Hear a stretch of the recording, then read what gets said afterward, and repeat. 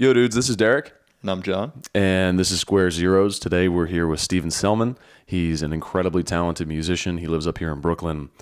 He plays a lot of music with us. And we're going to talk to him about some of his early work right now. Dude, Steven, introduce yourself. What's up, guys? I'm Steven. And I'm a guitarist. I'm an organ player.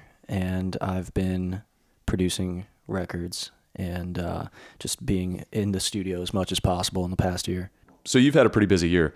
You cut 2 records, a 12-inch called Routine Burlesque that came out earlier this year, and then an EP called All's Well That Bends Well. All's Well That Bends Well? Yeah, all's well that bends well. Been sitting on that title for a long time, yeah. And I guess you say you've been trying to record and produce things, as often as you can up here right now. And I know that's sort of your raison d'etre in New York. But we also want to talk to you about, it sounds like you've been recording for decades, right? That's why we're here, yeah? Yeah, recording has always been a part of my learning how to play music. It was always there. Back from Cakewalk and Nuendo in the very early days. Like I had a giant boxy PC that was just old as sin. It was like a 486 and I could still run Cakewalk on it. People forget that like this technology has been around for a long time. I would love to see all these bands that are making cassettes now. It's like that cool thing to go back and take the antiquated not great way of making something and do it. I would love if people broke out their 486s and their Cakewalk. Oh man, that is the next revolution. I'll admit I jumped on board with the tape recording. I have an old Tascam, a 424. It's a like the last 4-track cassette tape recorder that Tascam made, and my friend Matt's mom bought it for us. And I've held on to it all these years, and that's what I recorded that 12-inch on, which was fantastic. Because as you will hear sometime over the next 15 minutes or so, I can be very laborious when it comes to recording. and I had to force myself out of that, even in my supposed musical maturity. So the 4-track was a nice way of doing that. Yeah. Well, what do you say? Let's back it up right now. Yeah, let's get into it. We're going to hear some of your early stuff. Let's just roll it. I'm not even going to ask any questions about this. I just want to hear your pick.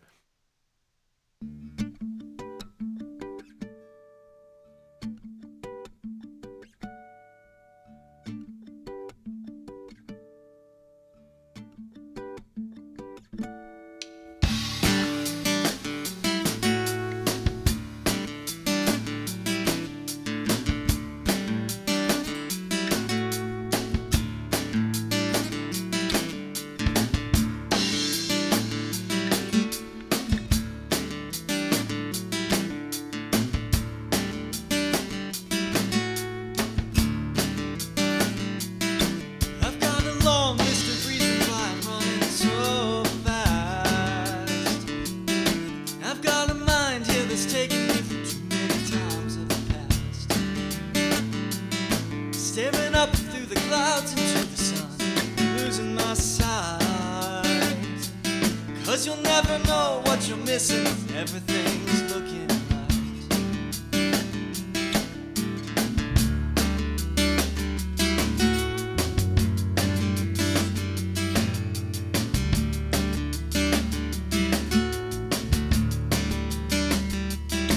When you look out behind you, you see it all very clear.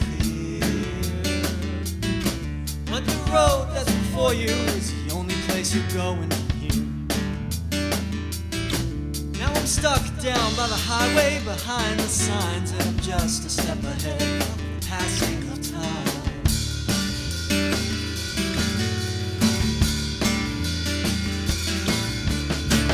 Feel like you've lost another friend, but I know that some things in this life never come back again.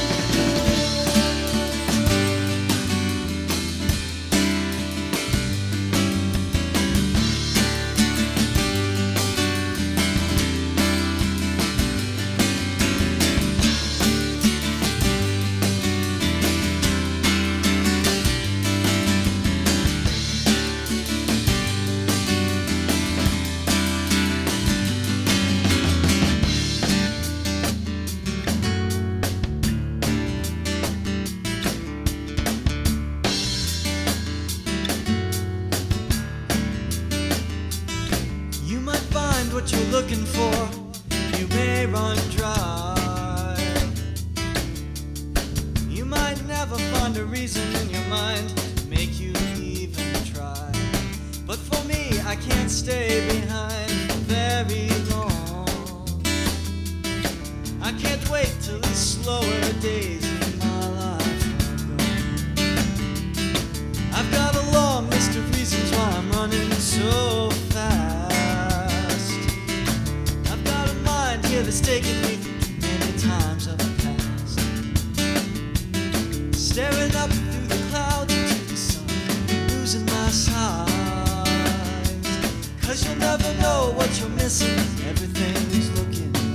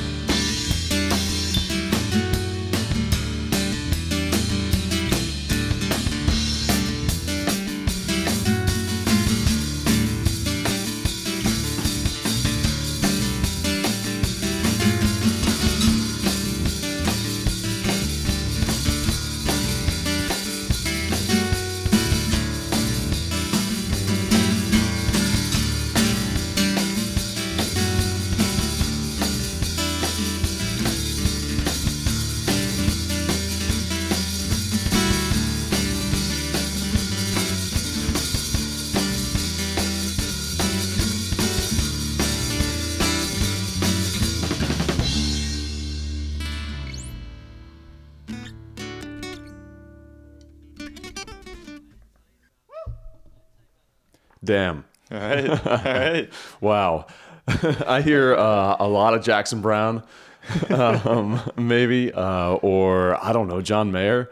I thought that sort of extended part at the end. There's a little bit like Doobie Brothers Blackwater. Yeah, kinda, totally. Like in there, like only a set of voices on guitars. Man. I'll say it's accomplished, man. I mean, that's some accomplished musicianship. I know, it's pretty For a high precise. school band. Yeah, it's Yeah, not yeah, like, yeah. you know, you're like Mike hanging in a room like Garage Punk. You know, you weren't kidding about like the recording quality and kind of that being part and parcel of what you've done musically even. So I don't know. I mean, first of all, give us like what's the backstory on this song? Who's playing on it, and when did you record it, and what the hell is it all about?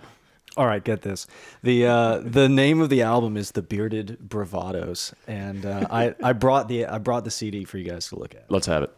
Yeah, hold on a second. Okay. So this is The Bearded Bravados by Ricky Irby and Steven Selman.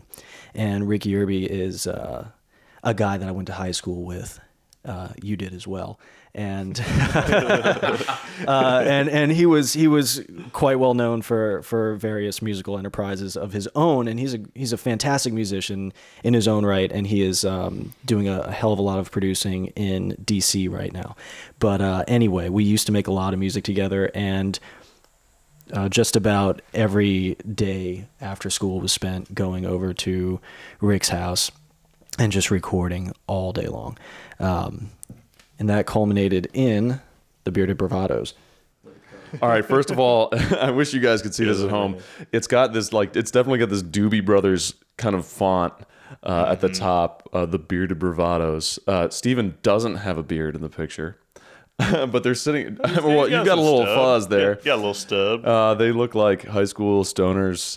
They're sitting in front of this little brick wall. Of course, like the cover art is distorted. See, I would go a little further. I mean, this, high school band. I was gonna say, you guys look like you're kind of bearded. Steven's playing a banjo. Ricky's there with his acoustic. Stonery, looking at a college level. I would say. I mean, Okay, yeah, maybe we give him a little more credit than that. these look like some dudes out on the quad.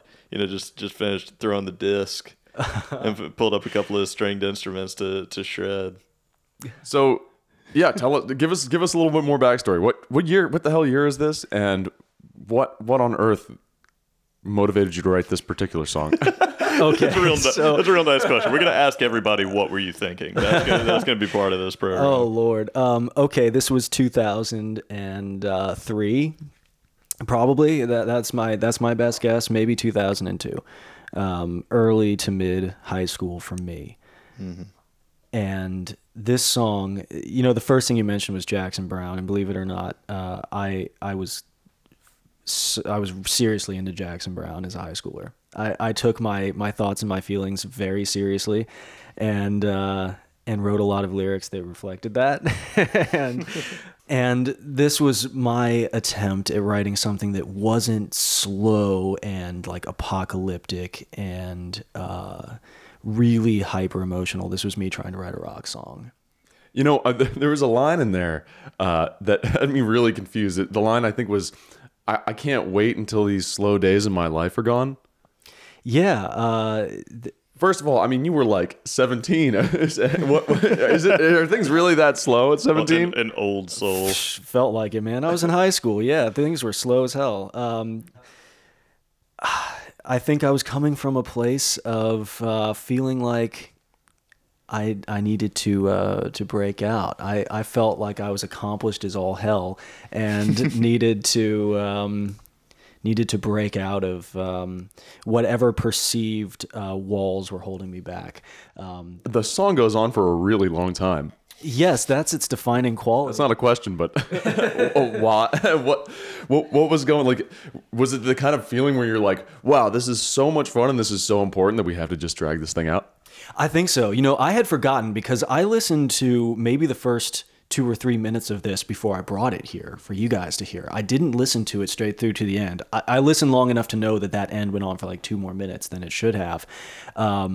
Apparently we played it live, and I didn't remember this about it, but there was at least the drums and the guitar were live. Probably not the vocals, definitely not the bass.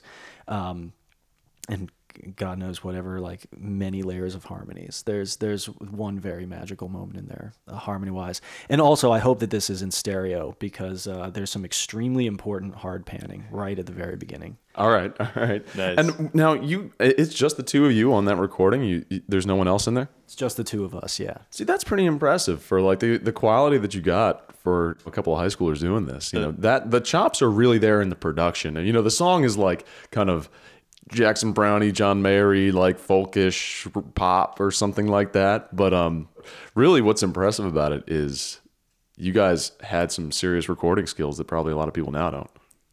Well, thank you. Also, if I may too, Derek asked this question. He also did... delay. Who used delay on vocals back in high school? Mm-hmm. Oh, dude, yeah, that was.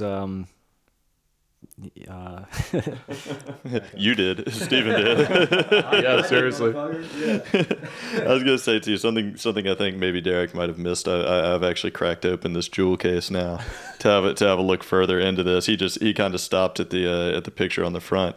If you look at the inside, actually Ricky and Steven are each given symbols.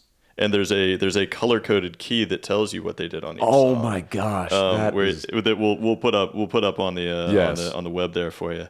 But it tells you the names of the songs, and then next to it you have these two symbols that stand in for Ricky and Steven that tell you whether they performed vocal duty, instrumental duty, or both on each song. So yeah, let me see the symbols here. There's a lot of interest. Oh yeah. Red diamond, purple diamond, green diamond. Both! Exclamation point. And wait. Ricky Irby has like what is that? Like the symbol of life or something like that? Anyway, that looks like something out of a Richard Alpert book. Yeah. There's some Crowley in here. All right, well let's move on. There was more to talk about, right? There's definitely we got a little more ground to cover, and sure, we could talk about this all day, but you know what? We have something really special. So there's another song that I cheated a little bit, and I know some of I know a bunch of your back catalog. I wasn't familiar with that recording at all, but I had requested that Steven play a song that I remember from late high school, and we couldn't track down a recording of it right away, so we're going to do it live. Real quick, Steven, I want you to introduce this track, tell us about it, and then shred that thing, man. I can't wait. This song is called White. And it is, I'd say it's very much indicative of the types of songs I was writing when I was first attempting to write songs, which is developed as far as the guitar goes. I was a guitar player way, way, way before I ever tried to write a song. And so I have these chords, and it's, I'm just going to let you hear it. But that's all I can say. It's got these chords. You just said it's got these chords. Yeah. Okay, I'm anxious. And I mean, I don't remember the chords, so I remember the vocals and some of the progression, but I don't remember these chords. there's a lot of them. Oh, All right, without further ado, let's hear him.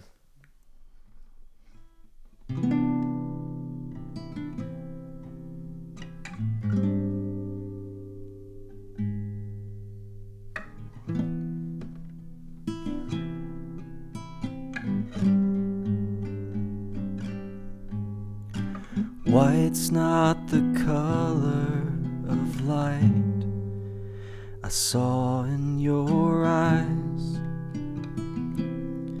in a dream last night. It was all shades of blue, your past filtered through the gray in the sky.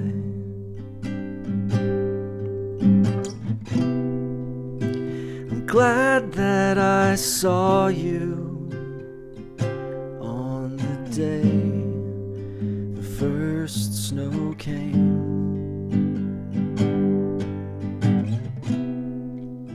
I know that I've known you, but I've grown too far away.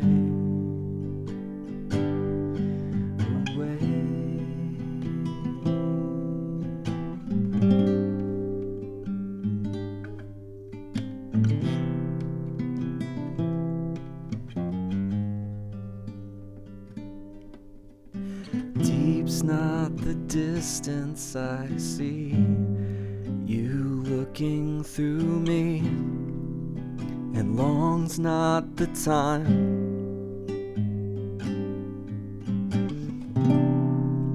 My short-sighted silhouette may be a perfect fit, it's only a mime.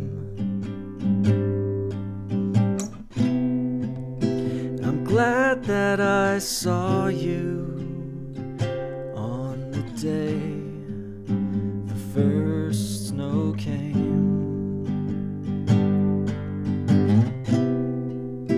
I know that I've known you, but I've grown too far away, away, away.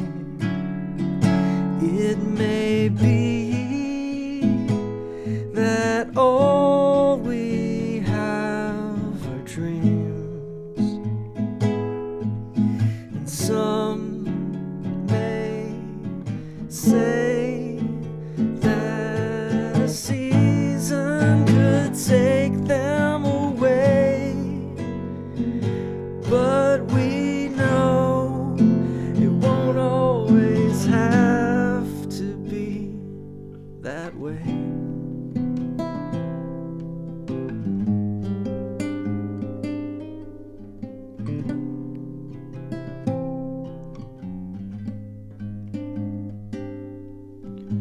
White's not the color of light I saw in your eyes. there were a lot of fucking chords in that. There's no shortage of chords. No. I don't know some of those chords, man. Neither. And like 2 or 3 key changes or something. Oh my God! It has like this whole step modulation. This is, and I really didn't know what these things were. I didn't study music. This is just like what was going through my head at the time. Like I just thought that music was like always had to be like constantly moving and be so like fit everything you possibly can. And I cheated a little bit. I should have vamped way, way, way longer between verses, and I was being too forgiving on that. If I was trying to recreate what I would have done back then. So what was going through your head when you wrote that? I mean, there's this kind of Disney melody aspect to it, but where were you pulling from there? Literally, it was the first day of snow of the year, and I remember sitting in my living room and looking at the snow outside, and those were the chords that happened. And it was so shockingly fast the way that it happened. Like, I picked up a guitar and that's what came out. I hadn't played those chords before. I'm like, this just makes me want to do something weird, what I considered to be weird. So I took like the shapes that I normally would have played and just changed them a little bit, and I ended up with those chords.